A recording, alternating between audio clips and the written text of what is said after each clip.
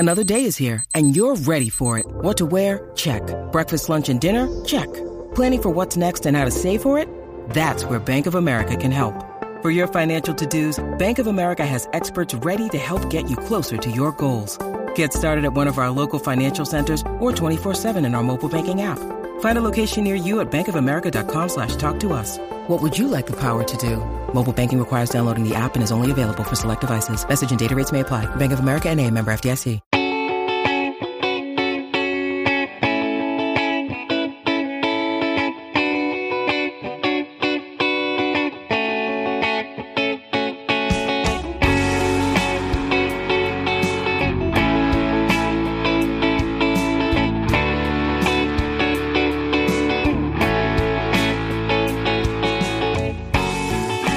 Welcome to the first episode of what we are currently calling the Will Ragatz Show on Purple Insider. If you missed the announcement last week with me and Matthew Collar, I'm going to be hosting a weekly episode of the podcast going forward. And we'll see if the name changes in the future. But right now we're going with the Will Ragatz Show. Pretty simple. And honored and excited to be joined by Thor Nystrom for my first episode. He covers the college football and the NFL draft for NBC Sports Edge and just wrapped up a long draft cycle. Thor, congrats on getting through it. How's it going, man? Hey, thanks. It's going well. It's good to be with you on your first episode. I guess my name suggestion has hit the trash can or whatever. My idea was Will Reg on Kirk and other Vikings musings, but maybe they're still considering it. Yeah, I think that one's a little lengthy, maybe. There were a lot of good suggestions on Twitter. It's a tough thing. I was kind of being a perfectionist about it, but we'll see what we end up going with. But yeah, I wanted to chat with you just about the Vikings draft. It was a really interesting few days for Kwesi Adofo-Mensah, Kevin O'Connell, this new regime. And I think we have to start with just the big trade that they made on opening night. I was sitting there in the media room getting ready for them to pick at 12. And I knew there was a possibility of a trade back, but then to move back 20 spots and to do so with a divisional opponent. What was just your overall impressions of that kind of being the first big move of the Adofo-Mensah era?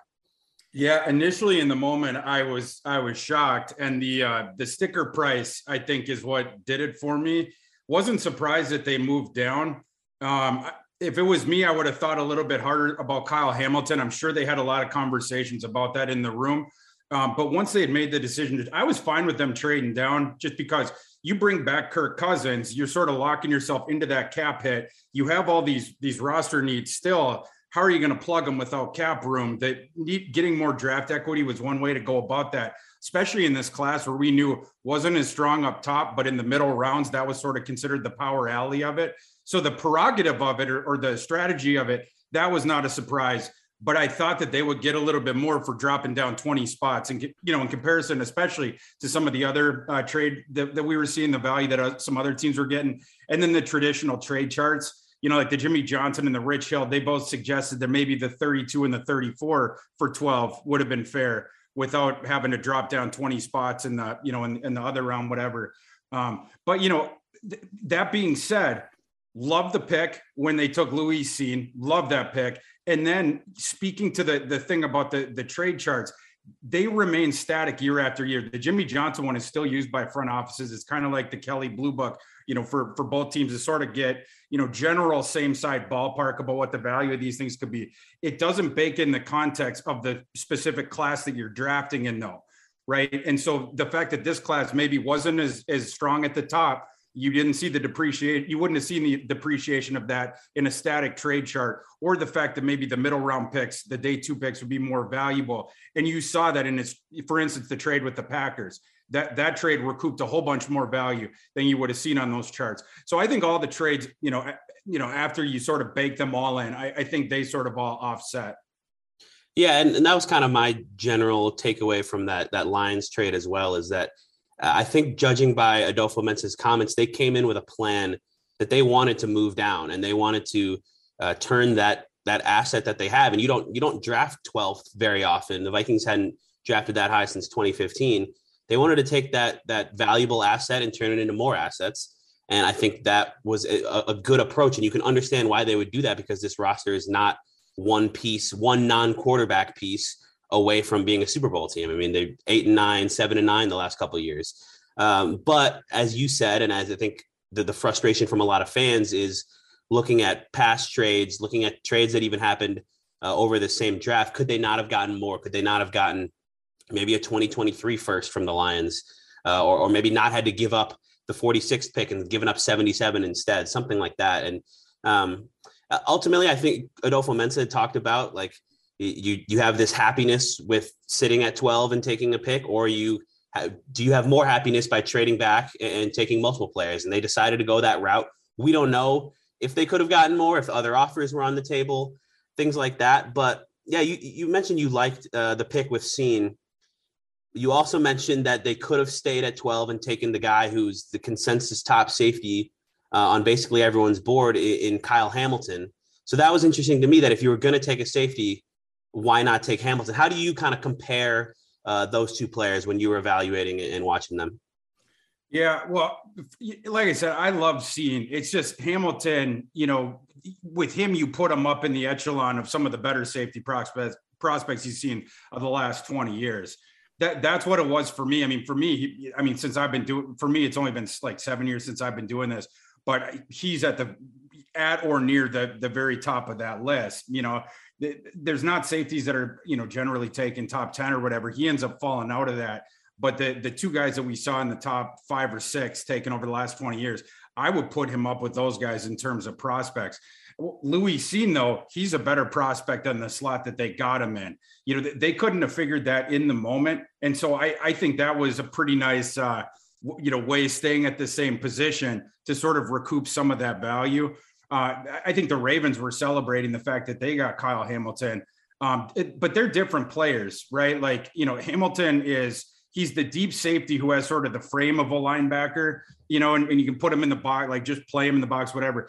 Cine is versatile in his own way, but he's a really interesting guy in that he does all the prototypical free safety stuff, but his game is imbued with this like throwback strong safety, hitman, Ronnie Lott, Night Train Lane, like I'm coming for you over the middle and you're going to hear my footsteps kind of a thing. So he's really interesting. Both the coverage, he's reliable in coverage. He's a really reliable tackler, but he also has that hitman thing that's just embedded into his game.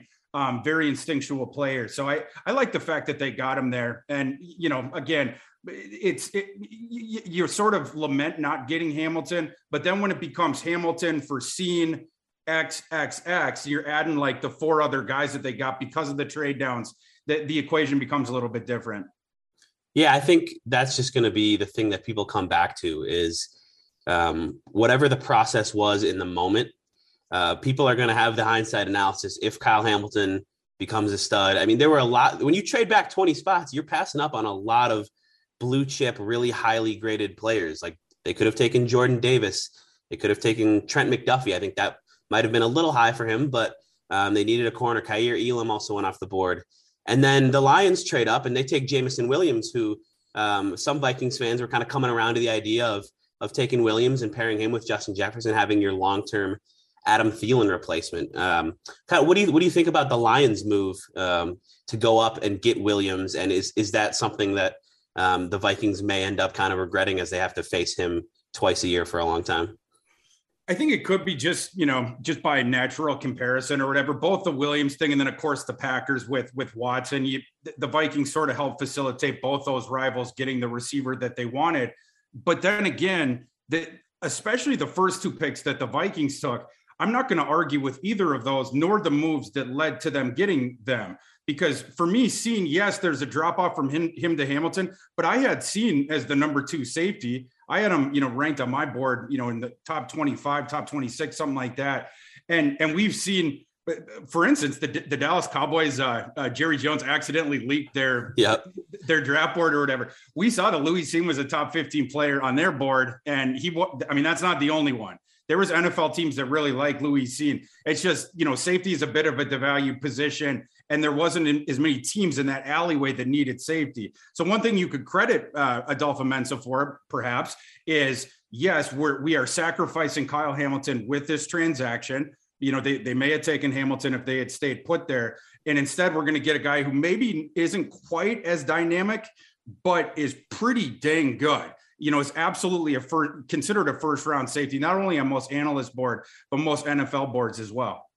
Yeah, the more I've kind of read about Cine, and we got to talk to him a couple of times since he was drafted, and watch some of his highlights and stuff. It seems like he has a lot of upside with kind of the mental side that he brings, and then just the physical attributes to diagnose things and just accelerate and hit people. Really is the strongest part of his game. But I think he also has a lot of upside in coverage. If he can continue to kind of develop the ball skills. I think there were a few dropped interceptions on his tape. He only had a couple, I believe, in 3 years at Georgia. But talk about a great situation for him coming in, getting to play alongside Harrison Smith, learn from him, and then eventually maybe be the long-term successor for Smith. But the next pick that the Vikings had, I think I just wrote about this on SI.com, and I think Andrew Booth Jr. might have a higher ceiling even than Lewis Cine. He plays that premium position, cornerback versus safety, which factors into it. But he was telling us about how he hasn't played fully healthy since high school. I mean, he played through a hernia issue. He had a couple other issues while he was at Clemson. And if he can kind of stay healthy and have that hernia issue fixed, which he just had a second surgery on, and be at 100%, I mean, you're talking about a guy who had a ton of production at Clemson while maybe being 70, 80% most of the time. So that to me, there's a risk there with the injuries, but the ceiling with Booth's physical traits and his ball skills and just everything that goes into playing the position, if you can clean up some technique stuff, to me, it seems like he has a very, very high ceiling at cornerback. Would you agree with that assessment? I would. Yeah. We talk most of the pre-draft process in Vikings Twitter and stuff like that about a 2019 stud 5-star recruit at cornerback who struggled with injuries throughout his career, thinking that maybe the Vikings could get him on a sticker price discount. It's just, we were talking about the wrong guy. Stingley ends up going 3, which I found to be absurd, but that was the Texans' prerogative. I think this was a way better scenario for the Vikings, because instead of paying a ridiculous premium for a guy that hasn't, you haven't seen the good football for a couple of years, you're taking the swing on upside with Booth at a much more acceptable price point. Stingley, by the way, he would have gone way lower than that had he not been able to come back from his injury, do the pre-draft testing. Like when he went to that pro day, that's when he became top. He locked himself into the top 10, and then we saw that this team got all the way up to top 3. Andrew Booth didn't get to do that because of his strained quad. But if he had put in the full athletic testing, I can guarantee you he would have gone in round 1, because the kid's a stud athlete. He's built really well. He's got long arms, and the athleticism absolutely would have translated to the pre-draft testing. The ceiling point that you made, it's very well taken. You'll see him erase people on tape just because of the physical skills. He also understands route running real well. He understands what the receivers are trying to do. But right now he is one of the younger players in this class, and people need to realize that he's not one of these guys that's coming out after 5 years after playing 1 billion snaps. He didn't even play 1,000 snaps in college. He was only, on campus for 3 years there at Clemson. First year didn't play much, was part of the rotation as a sophomore, became the full-time starter as a junior. But, he doesn't have the complete experience, again, that some of these guys do. And you see some of the inconsistencies. He's a gambler. That's one part of his game that I don't know if you're ever going to take it out. And he has the athleticism to be able to do it and to be able to not only flip the field, but take the ball back the other way. Also has the ball skills for it. But when he gambles wrong, he can get torched by almost anybody. One of the games you could refer back to from this past season was against NC State, where he was getting cooked by Emeka Emezi, who was an undrafted free agent guy, not very athletic, but he fooled him a couple of times. And then a couple of their ancillary receivers as well. You could point at those games, or you could point at the opposite ones where he's just shutting people down. He has the physical skill set to do whatever you want. It's just, you're going to have to teach him some of these things, but he's so young on the curve, and he comes with a ballyhoo pedigree. He comes with all the requisite NFL athleticism. There's no reason to believe he can't get there with coaching. I really like the pick with where they got him. It takes away a lot of the risk once you're taking a kid with those first round tools in the middle of the second round. Yeah, and talk about a guy who I think just talent-wise could have been a top 20 pick, like you said, if he had done the athletic testing. You get him at 42. It's a good point about kind of his risk reward nature. And I wonder how much the Vikings will try to coach that out of him at all, or if they'll kind of just live with that. I mean, Trayvon Diggs for the Cowboys is like, he's an example of somebody who's had a huge impact as a guy who's going to make a bunch of plays on the ball, but he's also going to give up a bunch of big plays. And I think Marcus Peters is kind of another example of that. So I wonder if the Vikings are kind of just going to let him do his thing and live with the big plays, because he's going to get you some turnovers, or if they're going to maybe try to rein that in a little bit and coach him up on some technique things and try to avoid some of the big plays. Either way, I think a really, really interesting pick and a great value at 42. Now, I was reading your quick snap draft grades for the Vikings, and you gave them a C+. And I think a big reason you cited was the two picks that they made at 59 and 66 with LSU guard Ed Ingram and then Oklahoma linebacker Brian Asamoah. Those, to me, in the moment, I was also a little surprised by, just going by kind of where analysts had them ranked. You look at the consensus board that Arif put together. Ed Ingram has some off the field stuff in the past. I think there were maybe other guards on the board that were rated higher.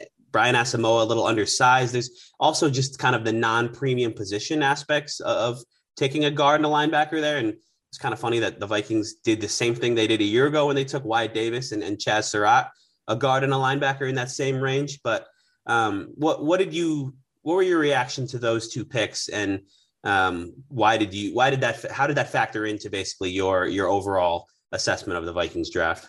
Yeah, those were definitely two of my least favorite picks from this class. They were a little bit head scratching for me. I understood with what they were doing, taking the interior guy. That was something I advocated for all process. I think the Vikings needed at least one immediate starter inside, and maybe even two if you want to be a contender this year. Like, I don't know if that's completely the direction, but it seems like that's what they're doing now, going back with Kirk and trying to draft some play now type guys. So with Ingram, that's what surprised me, is you're taking a guy who does not have, in my opinion, perennial all-pro type ability. You're reaching up for him when he has this off-field thing and the off-field thing in his past. Now, to be fair, the charges were dropped, and stuff like that. So that you got to say that. Of course, he deserves another chance. It was just surprising for me where they ended up taking him. On my board, he was 103. He reminds me sort of a Jonah Jackson, a kid that came out of Ohio State a couple of years ago, where he's built sort of like a lunchbox. He's sort of sawed off, and he sort of moves and blocks in an unorthodox way, but he's always gotten it done at the highest level. He was playing right away at LSU outside of the year that he got suspended, and was 2018 or 2019 or whatever, missed the 2018 season. But outside of that, he played every year and he played pretty well, and he put in a 74th percentile athletic composite. I do think he's got a decent shot to start day one. But again, I didn't see in his profile, I didn't see that crazy upside. And especially when you can get a kid like, in this class, you could have gotten a kid like Darian Kinnard at round 5, that I think Darian Kinnard is a better player and a better prospect than Ed Ingram. Didn't have the similar off-field stuff. I would have preferred to go a direction like that. When you need mealtime inspiration, it's worth shopping Kroger, where you'll find over 30,000 mouth-watering choices that excite your inner foodie. And no matter what tasty choice you make, you'll enjoy our everyday low prices, plus extra ways to save, like digital coupons worth over $600 each week. You can also save up to $1 off per gallon at the pump with fuel points. More savings and more inspiring flavors make shopping Kroger worth it every time. Kroger, fresh for everyone. Fuel restrictions apply. With threats to our nation waiting around every corner, adaptability is more important than ever. When conditions change without notice, quick strategic thinking is crucial. And with obstacles consistently impending, determination is essential in overcoming them. It's this willingness, decisiveness, and resilience that sets Marines apart. With our fighting spirit, we don't just fight battles, we win them. Marines are the constant our nation counts on to fight the unknown. And through adaptable problem solving, we do just that. Learn more at marines.com.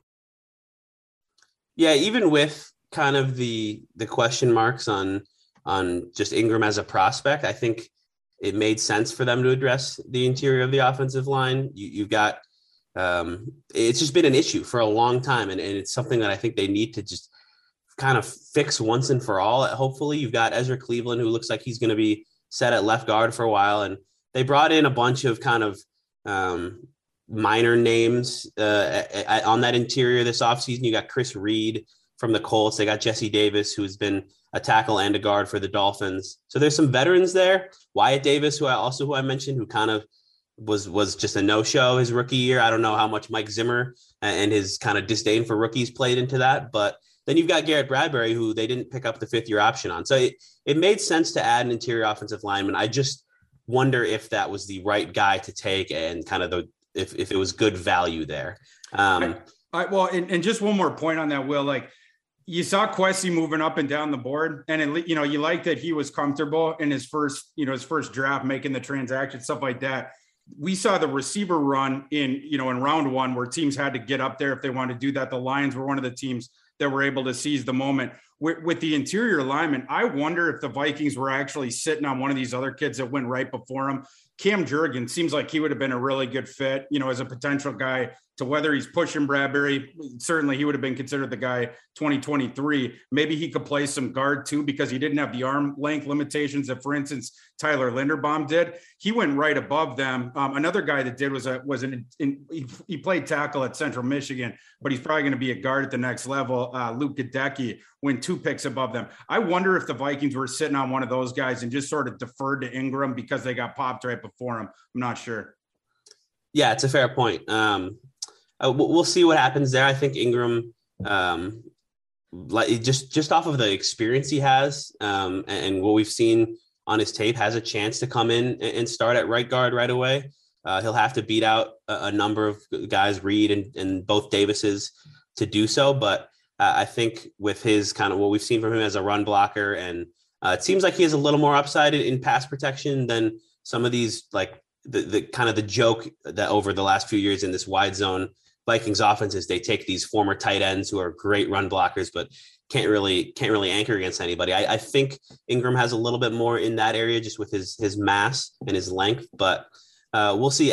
Asamoah, the next pick, is one that I initially was surprised by, mainly because there was a guy named Nakobe Dean still on the board, and Dean ended up falling to 83. I don't know. I mean, I'm sure medicals played a huge role in that, but Asamoah, a little bit undersized, really speedy, kind of sideline to sideline linebacker.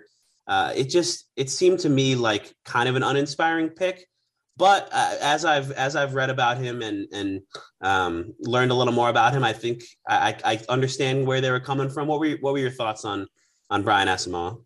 Yeah, the whole thing is, I wrote this in my thing. I was fine with them taking the undersized linebacker. It's just, I would have been curious to know why not Nakobe Dean, especially when he went 15 picks later. That the NFL obviously had some medical questions about Nakobe Dean.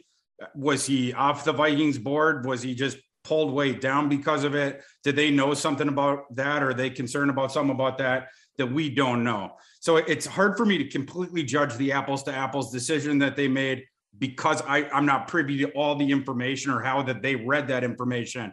But it's still a bit confusing for me. Just, again, the sticker price, when you're looking at it and it's like Dean's still on the board, we find out that he's going to be on the board for another half of a round, and you end up taking a different undersized linebacker.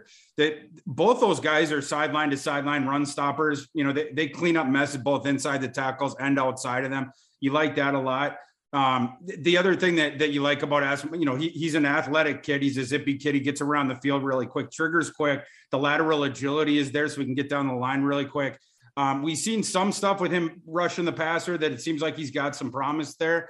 The aspect of his game that is surprising to me that it's not better yet is the coverage thing. And I don't know if he's ever going to be a plus, plus in pass coverage. He certainly has the athleticism for it. Just doesn't seem to have the instincts for it yet.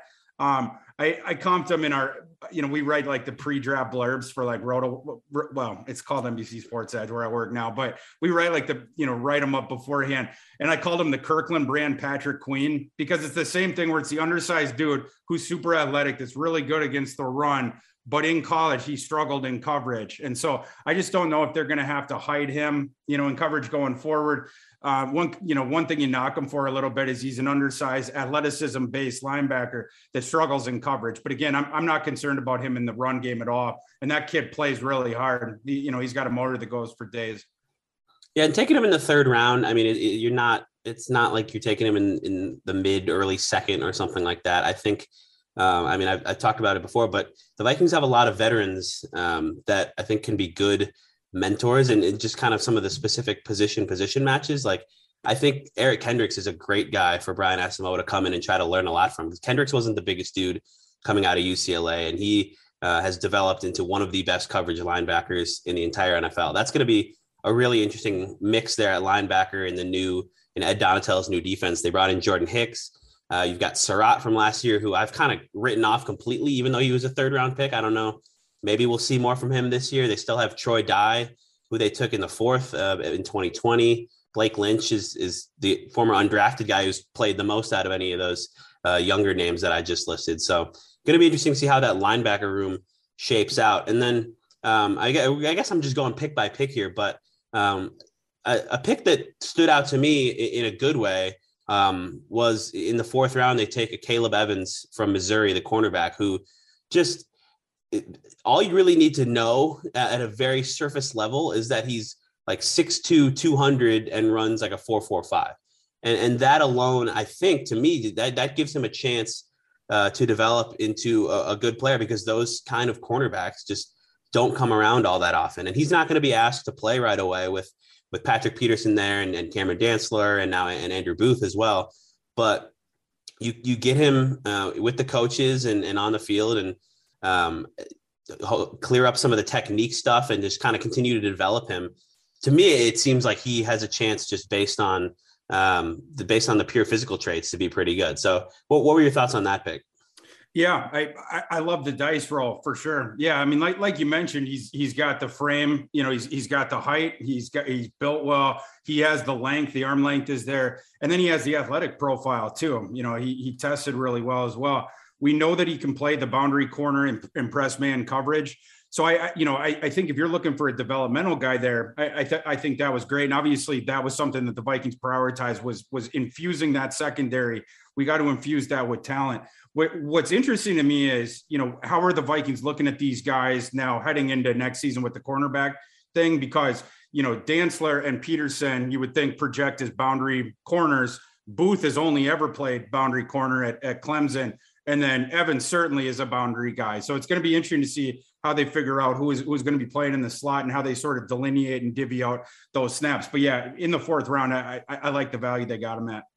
Yeah, and they brought in a couple guys, a couple lower tier free agents, Chandon Sullivan from the Packers and Nate Hairston from the Broncos as well, who I think I've at least pegged on the depth chart to be the guys who are going to compete at the slot.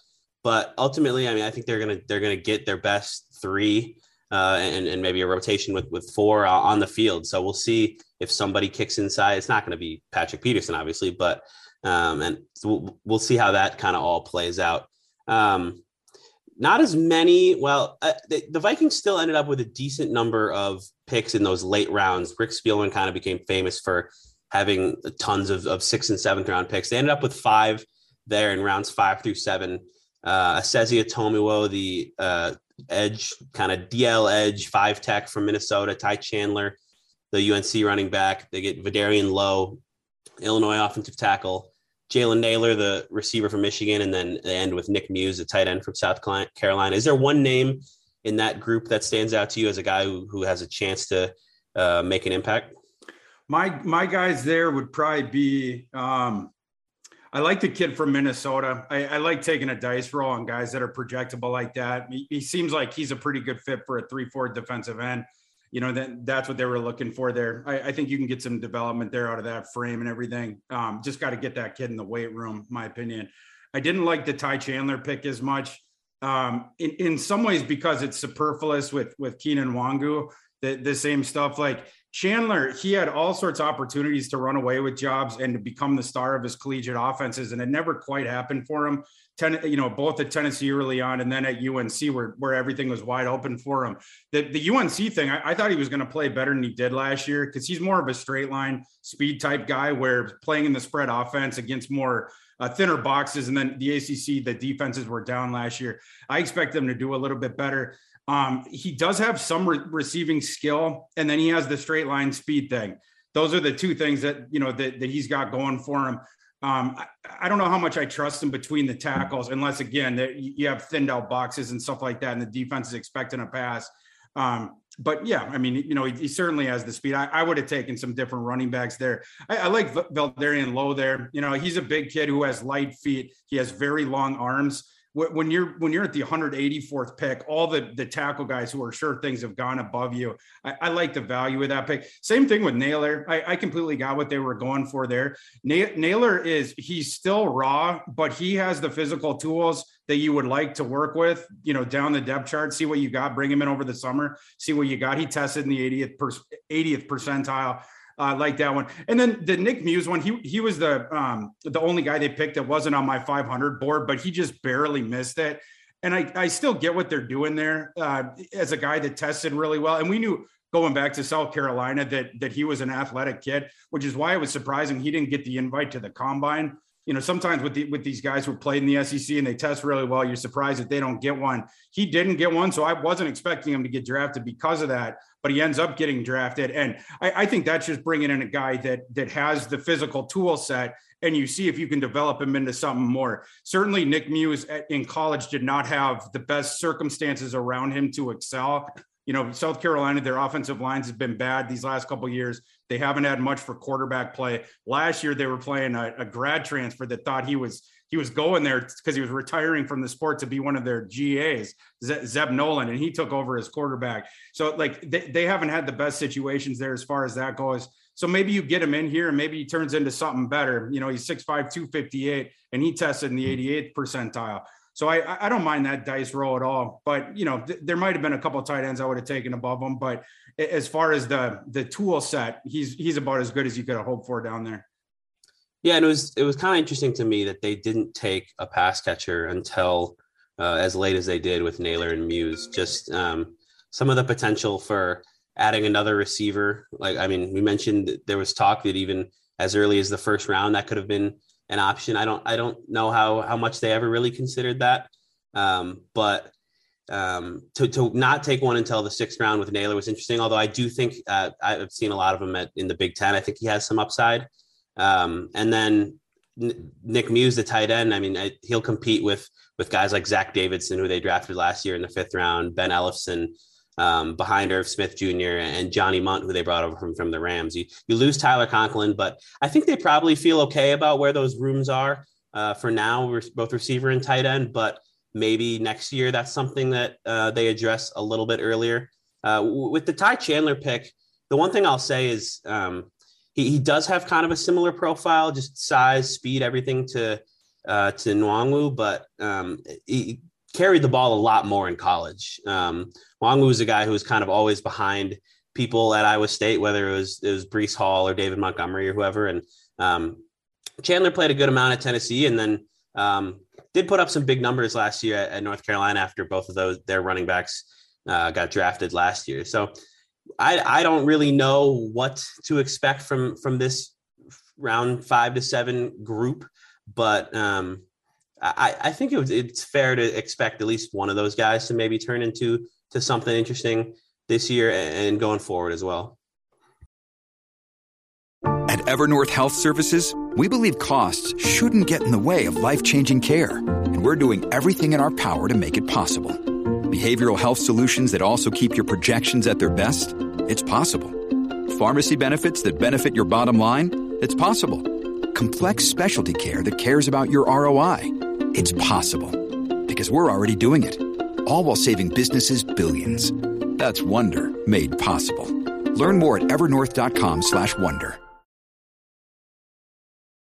Yeah, I think so. I think that's a fair supposition, you know, like, and in the late rounds, you know, you could argue on each, like for me with Naylor, I probably would have taken Bo Melton above, you know, like at that spot.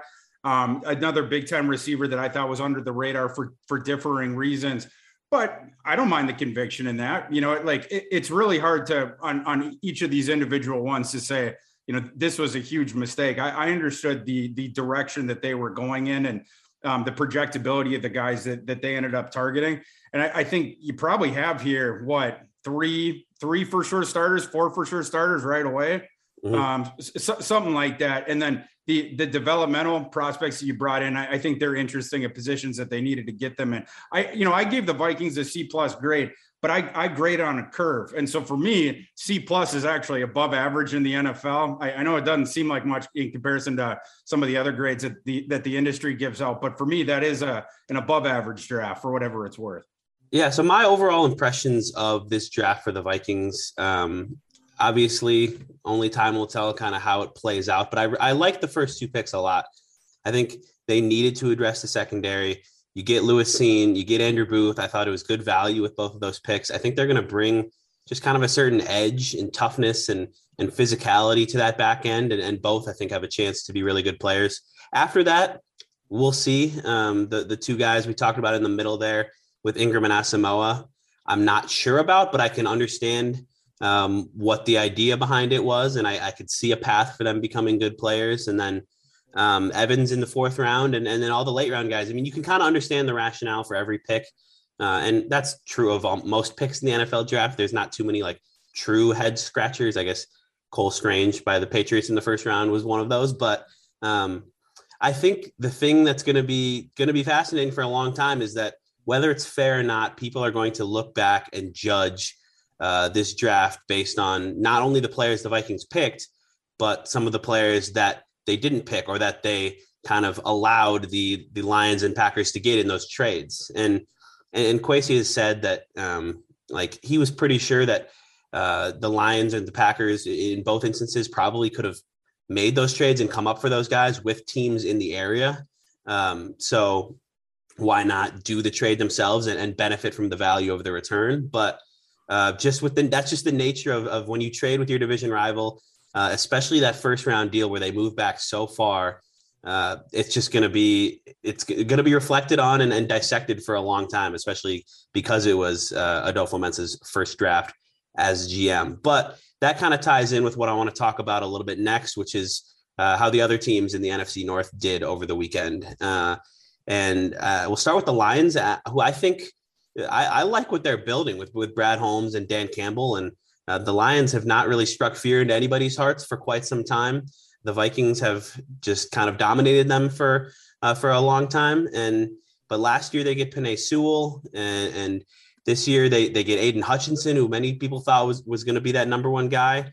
He falls into their lap at 2, and then trade up for Jameson Williams, who I think has a ton of upside. What were your overall thoughts kind of that haul in the Lions draft at large? I gave the Lions an A-. In terms of the division, I thought they probably had the best draft. And it's not because they had the most draft equity. It's the guys that they got in those slots. Like you said, Aiden Hutchinson at 2, nobody expected him to be there. That was a slam dunk. You also have keeping the local kid home and stuff like that.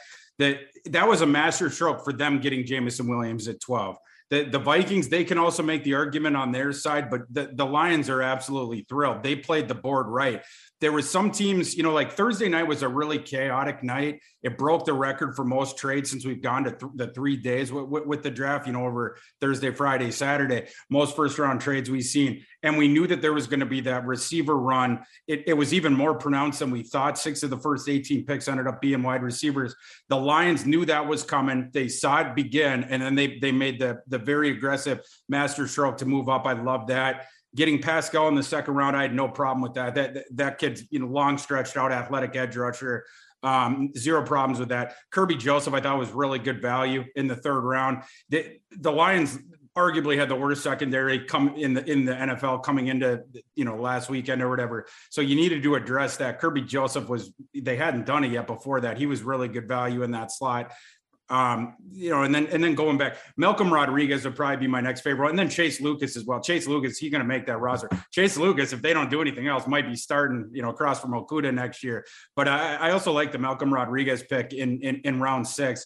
He's one of those guys who the only thing you can knock him on is the ruler stuff.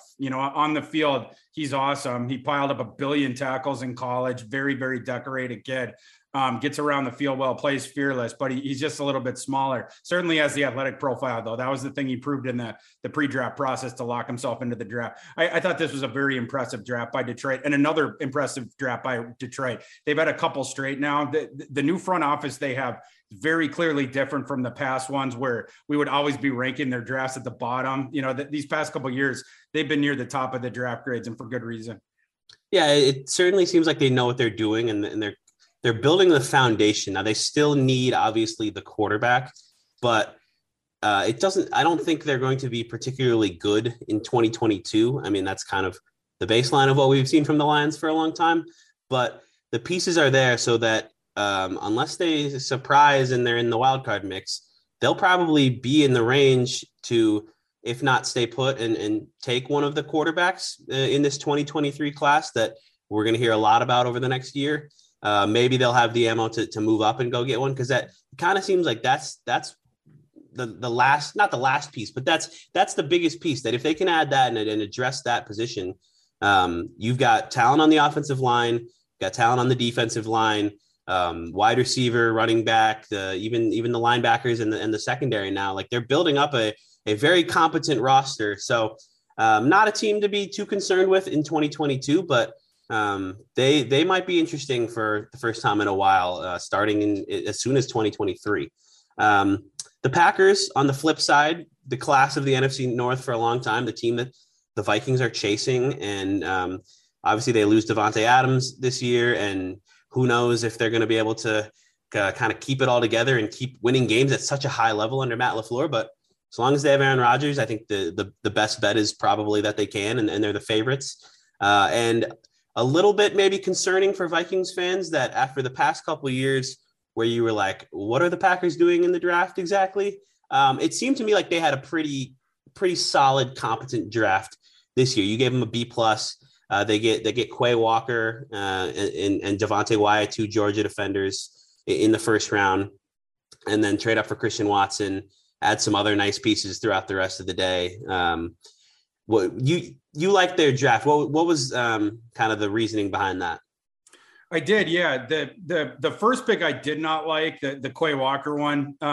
We knew in advance of the draft, like in the 3-4 days leading up, that one team in the NFL had become absolutely obsessed with Quay Walker because his first round odds completely flipped.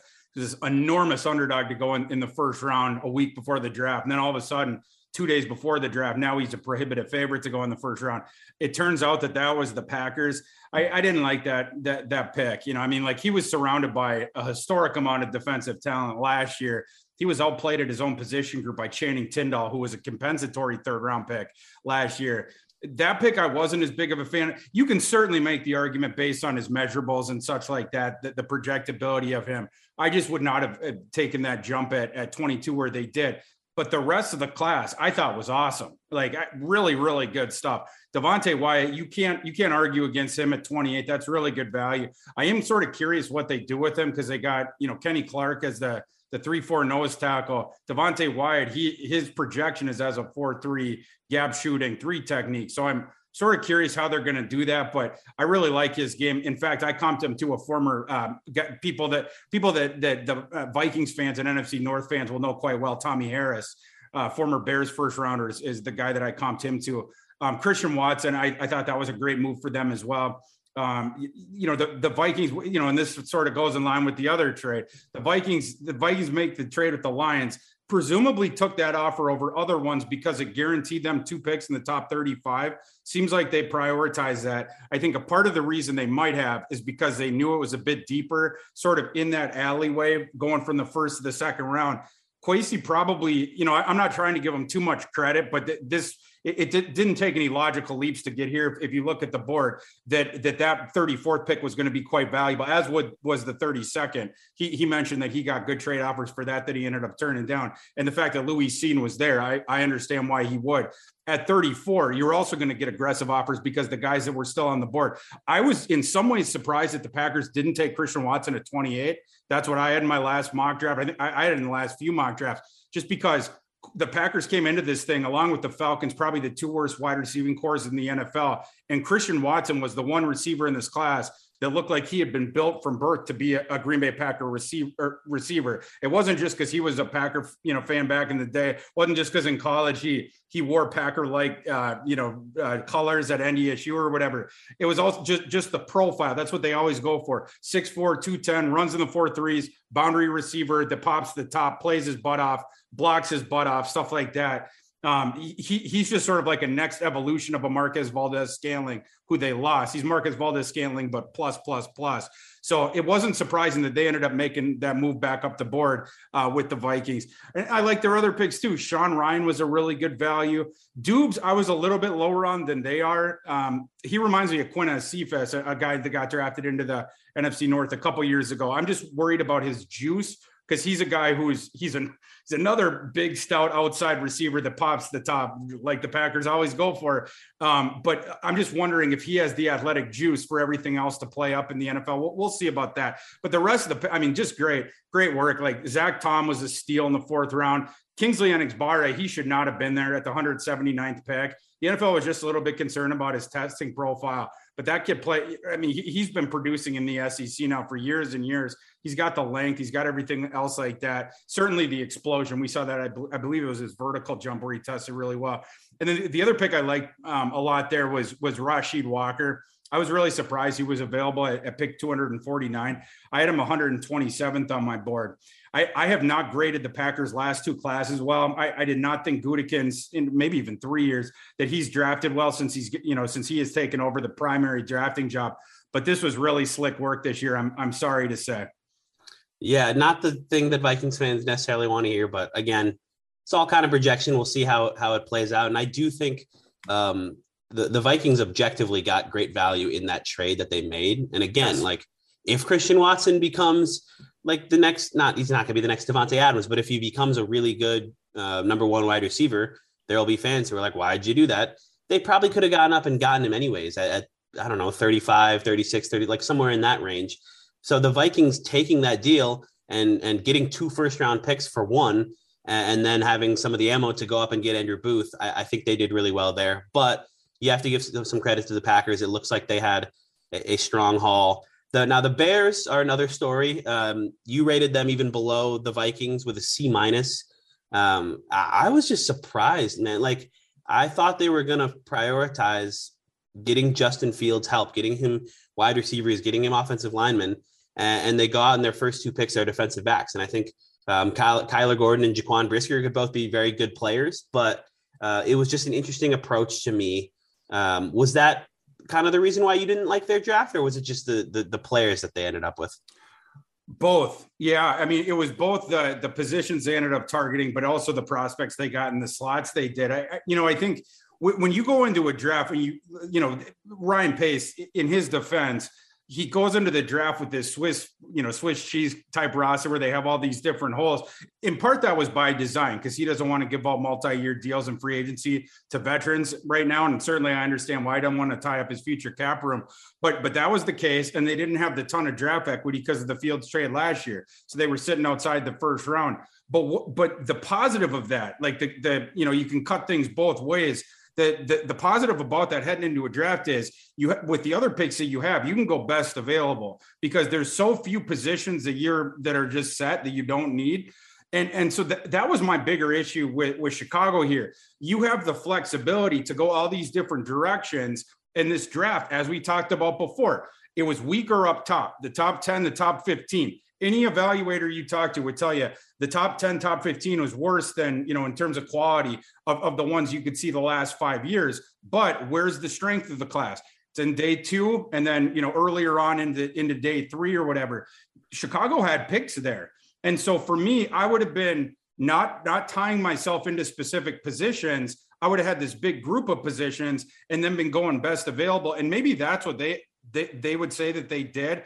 But for me, some of these guys were not best available. Like their first 2 picks, I had no problem with. The Kyler Gordon pick, 0 problems with. Jaquan Brisker, I have 0 problems with. Those guys are probably going to play immediately for them. It was the picks after that, and in day, late day 2 and then into day 3, especially for a roster like that and where you are right now. And you need these guys to come in and at least be good, at least be worthy of the developmental time that you're going to sink into them. that was my issue with this. Like Velus Jones at 71, I don't really know what you're doing there. Me and a couple of people I was watching the Senior Bowl with down in Mobile, we were making some jokes about Velus Jones. He wasn't playing that good on the field. We didn't love his tape. I was surprised that he was really surprised that he was a third round receiver. That was one of the ones in the first 2 days where I was like, really? You know, especially in comparison to some of the other guys on the board. The Braxton Jones pick I did like, but Will, I totally with what you're saying. The surprise for me was that you don't take the offensive lineman before, right? Like, you know, by all means take the receiver, but why are you going to reach up for Velus Jones in the third round when there's still viable offensive linemen on the board that can come in, start immediately? Braxton Jones, I actually like his, you know, projectability. I like the idea of him as a developmental guy. But for me with Chicago, one of the things you need to prioritize is improving the protection for Justin Fields next season, because one of the very important things for your program is how is Justin Fields going to be progressing? You want to see that him step up this coming season. If you don't have any time to throw, that's going to be an issue. And one thing about Braxton Jones, even though I like him as a prospect, a developmental guy, I'm not sure that he can be playable next year, especially if he's going to be on one of the boundaries or whatever. Fifth round pick is probably not going to come in and contribute a ton right away. One thing I was looking at your grades that I wanted to point out that I think Vikings fans would find amusing is in the 7th round, they took another tackle, Ja'Tyre Carter, who you had comped to Dakota Dozier. So now the Bears have the Dakota Dozier comp, and they also have Dakota Dozier. I love it when the comps, when it like lines up with something in reality. Cause obviously, you know, Will, as you know, like I do all these, you know, pre-draft, whatnot, you know, put out the board, but like, you know, for instance, the Patriots picked Cole Strange in the 1st round when everyone was going nuts about that. So I had ranked Cole Strange a little bit higher than that in the 50s, but like also when it happened, I just had a sort of a sly grin because when I had watched him, he grew on me more and more as I watched him, but I ended up comping him to Joe Thuney. And so it wasn't a surprise to me, the organization that ended up taking him. In this case, too, you know, it's always sort of funny when it lines up like that. But yeah, with Carter, he has some projectable tools for sure and some projectable traits. But just like Dakota Dozier, it was a kid that played tackle effectively at one of the subdivisions that's going to have to go up into the NFL and learn how to be a guard. You know, and they're going to be relying on Dakota Dozier to start this coming season. I'm happy the Vikings don't have to say the same. And maybe he can teach Mr. Carter, you know, sort of how to transition from the one position to the other in the NFL. I want to get you out here. I want to ask you one question, put you on the spot here, but this is going back into recent drafts. Is there a Vikings player from the past few drafts? I mean, you can go back as far as you want, that since you've been doing this has kind of surprised you in either a positive or negative way with what they've done in the NFL compared to how you evaluated them coming out of school? I was going to look back at the picks because I could probably give you 20, but because of that specific, the one right off the top of my head, Justin Jefferson, man, like Justin Jefferson, like I liked him in college. You know, he had to pay prior to 2019. He had to play in the paint drying offense. You know, like the sort of the vestiges of the old Les Miles offenses. And he was playing outside receiver there, did as much as he could. You know, he was the one guy that was getting targets there. And then his last year, he played the slot. What I was wondering is, in a high octane offense, could he be a stud on the outside? Could he be a star? Like I knew he could do everything from the slot, and I knew he could do a bunch of the stuff from the outside because I seen that earlier in his career. It was just like for like a really good offense, for a contending offense, could he be that guy on the outside? The fact that was even a question in my mind tells you that I made a mistake there. And right away, I knew it immediately. Like, this kid is special. He was just a weird evaluation because of the circumstance, right? Like, you know, his offense in his circumstance didn't jump up until that last season. And when it did, on the outside, they had two special prospects there too. Jamar Chase on the one side and then Terrace Marshall on the other side. He was another 5-star, you know, and then he ended up going in the 2nd round. But Jefferson in that situation was better for the slot. And in your head, you're trying to unparse or unspool. Is that because they think the other guys are better for the outside work? Turns out, no. It turns out the kid's a stud. Turns out the kid is on par early on in his career with Randy Moss's early on numbers. So that one I was definitely wrong. And mea culpa to Justin Jefferson. Well, you weren't the only one. The NFL let him be the 5th receiver taken in that draft. So certainly kind of a lot of people who didn't expect to see this just kind of historic start to his career. But yeah, I think that'll wrap it up for us. Thanks so much for coming on my first episode here. And people can find your work at NBC Sports Edge, formerly known as Roto World, and on Twitter at ThorKU. Thanks for coming on, man. Will, thanks so much. And it was an honor to be on your first show.